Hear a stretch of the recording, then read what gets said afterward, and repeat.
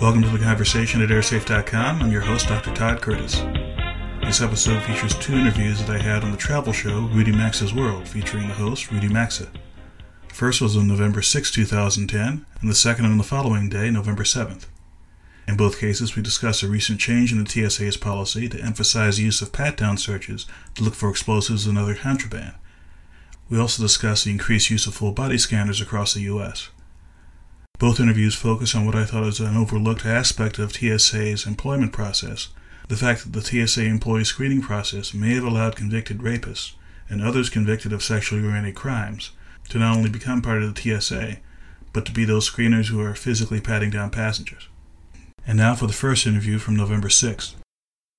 You know, it's a little difficult to tell what sort of rules the TSA has regarding its employees. In a 2004 report, the TSA said that there were 28 kinds of felony convictions that would disqualify an applicant to become a TSA screener, such as rapes, crimes involving aggravated sexual abuse, but only if those convictions had occurred in the previous 10 years.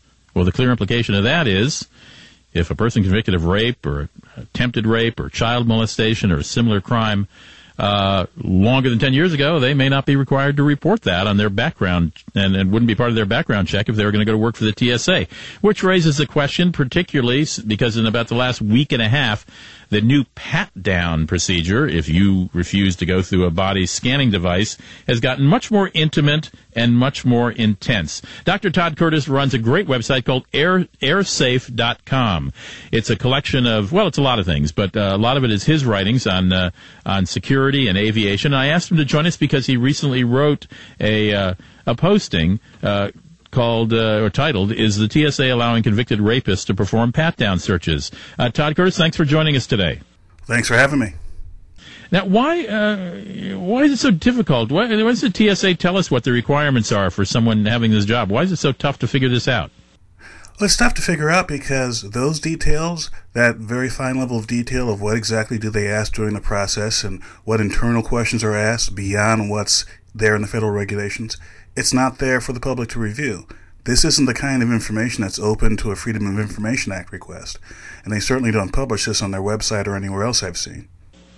Well, the ACLU, as you note in your posting, has noted several types of common abuses by TSA employees: unnecessary groping of passengers' breast or genital areas, humiliating experiences for disabled or transgendered passengers, lack of privacy during pat-downs, lack of respect for religious requirements. Have you seen any sign that the TSA is trying to up their game in this regard? I've seen nothing in their public statements. I've seen nothing in the testimony in Congress that says specifically that they're addressing these issues.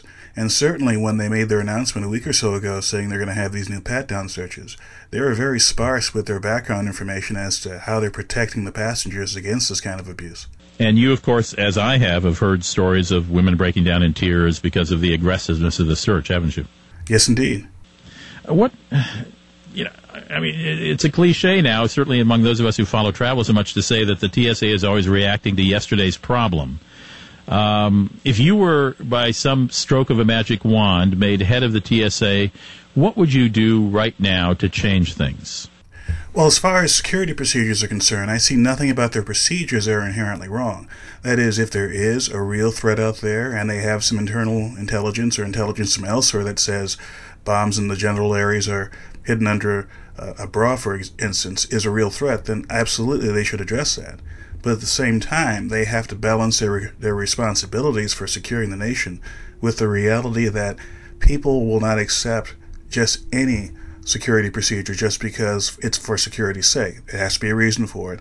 And if you're doing something very sensitive, such as a pat-down search, you have to allay the public's fears that the people who are doing this are not only qualified to find explosives, but are not doing anything that will make the passengers upset or nervous. For example, if you don't know whether or not your person has been vetted against being a rapist or some such kind of criminal, why would anyone voluntarily let their children, for instance, be searched in such a way? Mm-hmm. How do you come down on the debate of pro or con regarding the full-body scan? I come down on the side of this is a solution that may be good for some kinds of threats, but the level of investment, literally the kind of money that has to be thrown at this to make it happen, is rather huge. And the technology is at a stage which I think isn't that sophisticated in the sense of it may be effective at screening someone, but it may take 10 to 15 seconds, far longer than the kind of screening that takes place right now. Now, if they really are serious about this and want to implement this in all 450 airports around the country, and do so in a way that every passenger can be screened if need be, the level of investment would have to be way higher than what we have right now, and perhaps that money could be better spent elsewhere. Okay.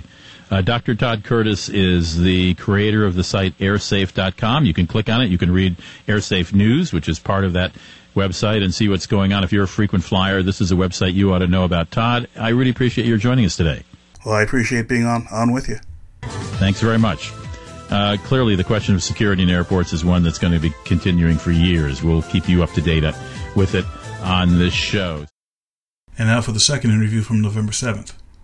The issue of terrorism and airplane cargo took on a new urgency about 10 days ago when explosive devices were found among cargo headed to the U.S. aboard a UPS plane and a Federal Express plane. This week in Frankfurt, the airline industry got together to consider cargo security, which has been in work for progress now since 9/11. We'll have more on that next weekend. Meanwhile, our friend Todd Curtis, Dr. Todd Curtis, runs a great website in the airline industry called airsafe.com. And he wrote an intriguing posting this last week asking the question of whether you might be patted down by TSA officials who, in their past, have been convicted of sexual assault, even rape. Todd Curtis joins us on the line. Hi, Todd. Welcome to the show. Hey, thanks for having me again. Now, you did a lot of research, and you found that the TSA requires people who apply for a job there to be vetted, and they must fill on their application all their, if any, convictions, but just for the last 10 years. So you're raising the question about, well, what went on before those 10 years, right? Exactly, and it may not be all the TSA's fault. What it is there are federal regulations that state for certain categories of jobs you have to fill out a background check, and you have to admit to any convictions in the previous 10 years in all manner of crimes, including taking over an airplane and being convicted of rape.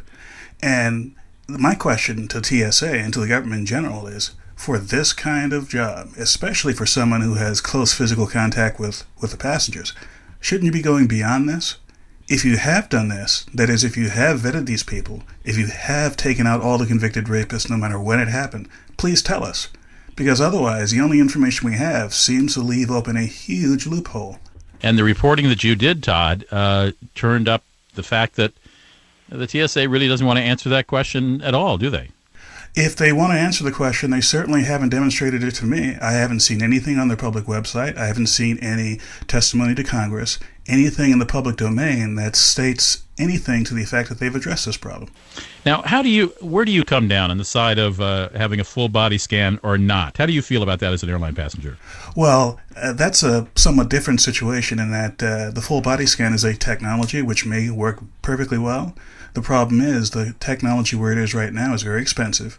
It costs several $100,000s per machine.